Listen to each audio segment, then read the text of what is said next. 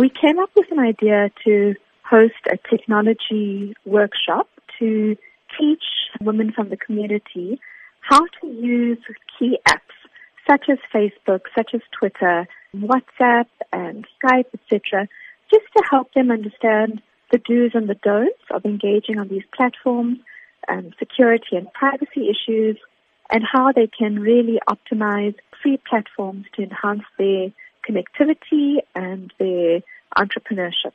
Do you believe that social media is a way of uniting women, helping them share ideas and grow not only themselves, but also even if they have home businesses? Absolutely. So what we see in East and West Africa particularly is that entrepreneurs are very, very effectively using mobile platforms to boost sales of their independent or group businesses, to connect to suppliers or connect to funders, and really to profile themselves in the market in a way that has even connected them to international platforms.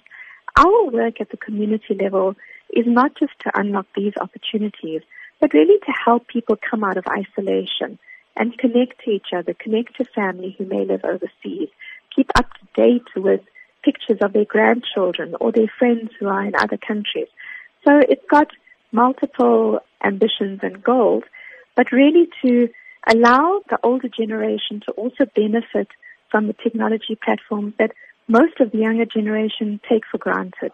Tell us about the response that you've received to this workshop in terms of those who will be attending and their expectations. We've had a phenomenal response. In fact, I think we had to increase the size of the workshop 2 or 3 times. We didn't expect such a great response.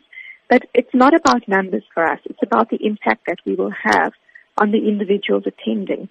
One of the unique elements of this workshop is that we're bringing the older and the younger generations together. So we've got a group of young girls at school and at university who are going to dedicate their time to work with the older generation in the workshop and hopefully create an event that allows a whole lot of new connections to be made